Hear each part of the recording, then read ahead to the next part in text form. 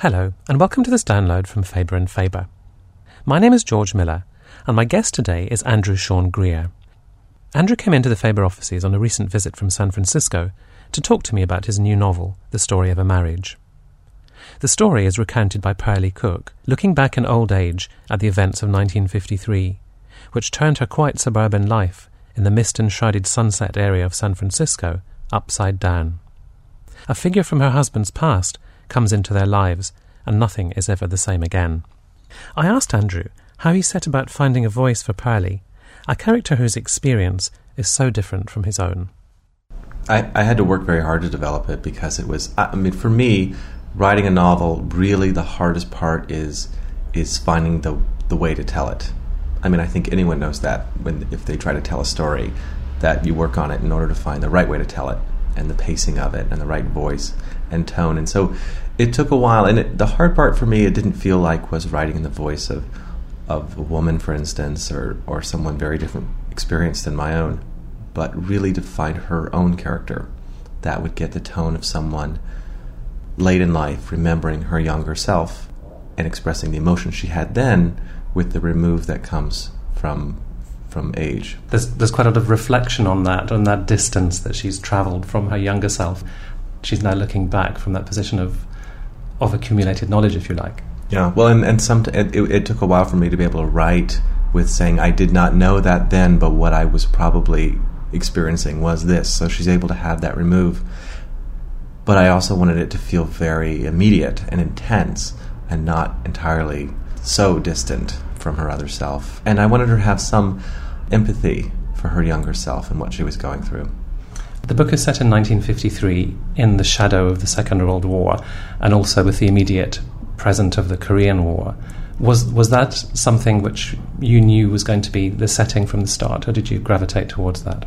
Well, it sounds like a very subtle shift, but I moved the novel from 1952 to 1953, and for me it was a large change because I had wanted it to take place right after the war. I wanted it to take place at a moment when the waters felt rather still in America, right before they were about to start moving again. And then I realized 53, there was so much going on, Rosenberg's and sort of communist hearings and the Korean War, that I had to put it there without trying to put too much history into the book. A lot happens off stage, doesn't it, or is sort of reported at second hand in the book, and yet you're very aware that Pearlie is aware of what's going on in her world. You mentioned the Rosenberg case, which is very prominent, and the war, but it's always slightly removed or muffled. Yeah, well, it's very hard because I know that we don't live in history that way, and we don't know what's going to turn out to be important. And so I tried to pay attention to what she would have read in the papers and would have responded to. And in the Rosenberg case, what she responds to is Ethel Rosenberg as a wife. And that's the only reason I put it in, because I thought she would have a feeling about that. And the book is a portrait of a marriage, in a way, a portrait of other things too. And I suppose that the centre around which much of the book gravitates is Holland Cook, the husband of Pearlie. And yet in many ways he's almost like an absence. He doesn't say very much. You don't hear very much about his inner thoughts. My first inclination was to pin him down, and I have early versions where eventually his thoughts and motives are entirely clear, and that felt disingenuous. That felt like that wasn't Pearlie's experience of him. And when I'm thinking back on that generation, it's not my experience of, say, my own grandfather, the very passive, reticent person. And I had to go back there. I had to sort of embrace that ambiguity as really what was at the heart of the book. And it was only then when I got to write the beginning all over again, once I'd finished a draft. And now it starts, we think we know the ones we love. And it turns out that ambiguity of knowing another person was what the book was about. His reticence, really, his withheldness, means that when near the end of the book you actually do get a glimpse of how he saw things. It's an amazingly cathartic moment, I felt, as a reader. I'm glad to hear that, because it took a long time for me. That was one of the last things I wrote, was to try to get one moment of glimpsing for an instant, for her to see for one instant what his experience was, and to feel how difficult it must have been for him all that time. She was so focused on herself and seeing him as a blank, but he was, in a way, having the same experience of her. The narrative goes through all sorts of emotional weather of their marriage, and you or she finds all sorts of ways of trying to encapsulate this particular relationship. One that particularly stuck in my mind was she compares marriage to a hotel shower, where you think you've adjusted it just right, it's just right for you, and then someone in the next room turns on the water and suddenly it's scalding, and you've got to all over again start to try and adjust it. And I thought that effort of hers in later life to try to work out just what is going on between two people was absolutely central and captivating aspect of the book. Well, I actually remember when I thought of that metaphor, I was in book tour in Germany, in Berlin, and was having that experience in a hotel. Someone I could tell was on the other side of the wall working out their shower and was ruining my shower, and I was doing the same to them. And then I was already working on this book, and I thought, well, that's how she's going to think of it. I mean, her younger self will think of it that way, and her older self will forgive that young woman for that misunderstanding. What really drives the plot is the appearance of a third character from Holland's past, who comes into their lives and completely changes it and leads them all to have to think about both the past, present, and the future. Can you say a little bit about Buzz and where he comes from, as it were? Well, there are two aspects. One is that he's sort of a character from a family story of mine, of someone who came into my grandmother's life and overturned things. And in some ways I think of him, if there's any character that's somewhat like me, it's him. And he has a very sure idea of what he wants from life. And his idea is that he's going to, in a way, he thinks he's going to sort of free everybody to have what they want. But he hasn't asked anyone else what they want. He just assumes it. There are quite a number of conversations. There are more conversations between Pearlie and Buzz in the book than between the husband and wife by quite some margin.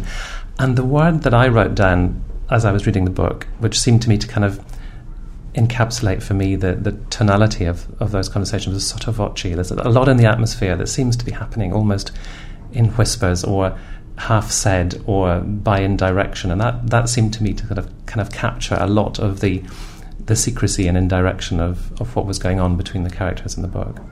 Well, it was very hard because in the book, in a way, there's not a lot happening, although I think for the reader it feels like there's a great deal happening because there's constant revelation. But I knew that what I wanted most was a feeling that these two characters who were so different and are opposite sides in a way, Buzz and Pearlie, that they would be the ones who connect of all unlikely things and would feel almost like partners in this crime, I suppose. Another part of the atmosphere of the book is fog. It's set in one of the suburbs of San Francisco called Sunset, and it's not perhaps our normal British expectation of what San Francisco is like, because the fog seems to be enveloping everything, and there's a fun fair where Buzz and Pearlie often meet. That seemed to me to say a lot about the kind of atmosphere of what was going on between the characters. Well, I knew when I was setting it in San Francisco that I didn't want it to be bright, sunny California life, and since I live there, I know there's a whole neighborhood that is, to me, fascinating, because in the playland is gone, but it's just ocean now, Ocean Beach. But there used to be a huge roller coasters and Ferris wheels and sort of tunnels of love and fun houses and houses of horror all along there, covered in fog all year. No sun, cold winds blowing, a different world from the rest of San Francisco. And I could tell that was the setting I wanted, of a sort of calliope sounds, the fog, a kind of closed-in, claustrophobic world that was the only place that this story could take place. Your 1950s is very vividly evoked, and yet at the same time very economically evoked. You don't go to town and give descriptions which would be alien to Pearlie, I think. But I wondered how you as a writer set about researching that to capture the feel, not just the product names, but this sort of feel of the 1950s. There's a very memorable description of a drugstore and the soda jerk pulling these sodas, and I wondered how did you do the research for that? There were a variety of ways. I read the newspaper, the San Francisco Chronicle, in 1952 first, because I'd said it there first, and then all of 1953, or most of it, looking for, initially also, how people saw the time they lived in, when it was lived, instead of our received history of that time. And then I did interviews with people, and some of it was just imagined from what the experience would be like. And then I learned from other novels to get rid of almost all my research and leave just the parts that I thought were telling bits, because otherwise it feels belabored and not at all natural. Although it's so hard. There's so many amazing products in those newspapers that it was hard to take them out. When you say you learned from other novels, do you mean examples of how not to do it? No, I learned successfully, I think. Well, for my last novel, The Confessions of Max Tivoli, I removed about 150 pages of research about Victorian America and realized that you must do heavy research and then you must show almost nothing, because then it's more persuasive, because that's how we really talk about the past. And if you don't know something, you talk about it more. You sound like a liar. And I think the economy of means that I referred to, I mean, it's almost sort of Chekhovian. It seemed to me that when you mention a letter, the letter is kind of there in their sort of psychic world, and it comes back, or a gun, and it's got all these things. They're not there as mere decorative props. They really carry a lot of weight. That's good to hear. Yes, I did that on purpose. It's not a cluttered novel because of that. And so there's a letter that I put in it. I needed the reader to pay attention to it, and a gun also. That has that same feeling of like something's going to be put to use. And sometimes it's not the way you expect, but I used every object, gloves she wears and lipstick, purposefully, and not just as decoration. So was this novel ever... You said you took out a lot of research, but was it ever a much bigger canvas that you then really reined in as you edited yourself? Well, there were some of the you hear about their lives during the war. It sort of loops back, and you realize that there's things that you haven't been told, and some of those was very tempting to expand into large portions. There's a story about conscientious objector camps during World War II. That is so riveting to me as a subject that it was very hard to boil it down. But I've learned that you really have to pay attention to the story you're telling and not just the thing you're interested in order to pay attention to the reader and their experience. Now, here's a delicate question to ask any writer, but I'm emboldened to ask it because of a review I read, and I think it was the LA Times, about beautiful writing, because the book is beautiful. There are sentences you want to sort of savor like lines of poetry. But a reviewer said it's so beautiful it's almost disruptive, because I presume they meant it interrupts that sort of forward flow of the narrative. And I wondered, did you wrestle with yourself as you were writing to say, no, this is just too beautiful, Parley wouldn't have conceived of it in this way, and did things go on the cutting room floor because of that?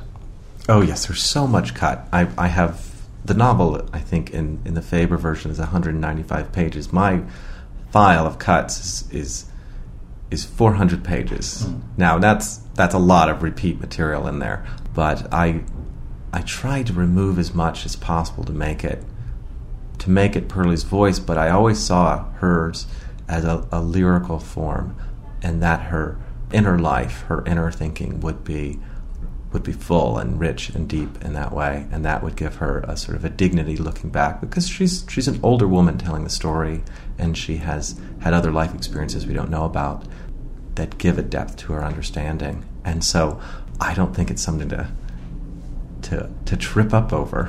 I don't think, but in a small book, I wanted the experience to be one of intensity.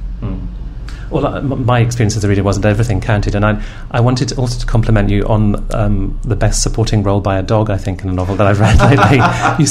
Because Lyle could so easily have gone, but he seemed to carry, he really played his part, I felt. Say a little bit about him. I really wanted to put a dog in a book for some reason, and it's a tough thing because it's an incredibly sentimental subject.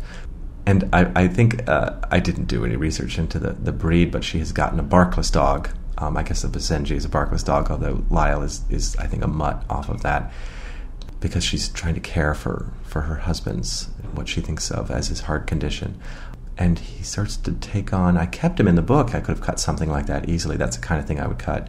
He took on an emblematic quality in the house, and one point he runs away, and that also something I could have cut, but became very important to me, and it was a great thing for me to write about. I think after finishing my first draft, I actually got a dog myself. I was so in love with the idea. I'd never owned a dog before. So you kind of summoned up a fictional dog, and that had given you an appetite to be a real dog owner. Right. Yeah. But I did not. It's a her, so it's not called Lyle, but called Olive. Yeah. And does she have a bark? She turns out she does, but she's a pug dog. They're not meant to bark that much, but she does. I think it's amazing. You mentioned the clippings from the newspaper. I think things being taken out and silence and the barkless dog in a book which is so much about things being withheld and being secret, and yet there are these great sort of forward leaps as the plot, these plot revelations which we can't talk about. But getting that balance struck me as a difficult thing to bring off. It's a delicate balance. Yeah, well, that's why my cuts is 400 pages, because there's so many versions of the book with different ways of telling it and putting some of the stories of their past at different points in the book and trying it out in every kind of pacing, because there's actually very few elements in the book, as fleshed out as they are. It's really the style of the storytelling that was the major work that I did, and it wasn't creating new sentences, it was creating new patterns of reading. So yes, I had to work with those revelations to make sure they add up, and to make sure that the reader is surprised, but is able to go back and see where it was hinted at along the way. And not feel that there's a novelist playing a game with them through a sort of ventriloquial... No, you don't want them to throw the book across the room. You want them to maybe go back 10 pages and reread it again. Because that would be unfair. None of them are meant to be tricks. They're meant to be part of the pleasure of reading. Andrew Sean Greer, thank you very much. Thank you so much.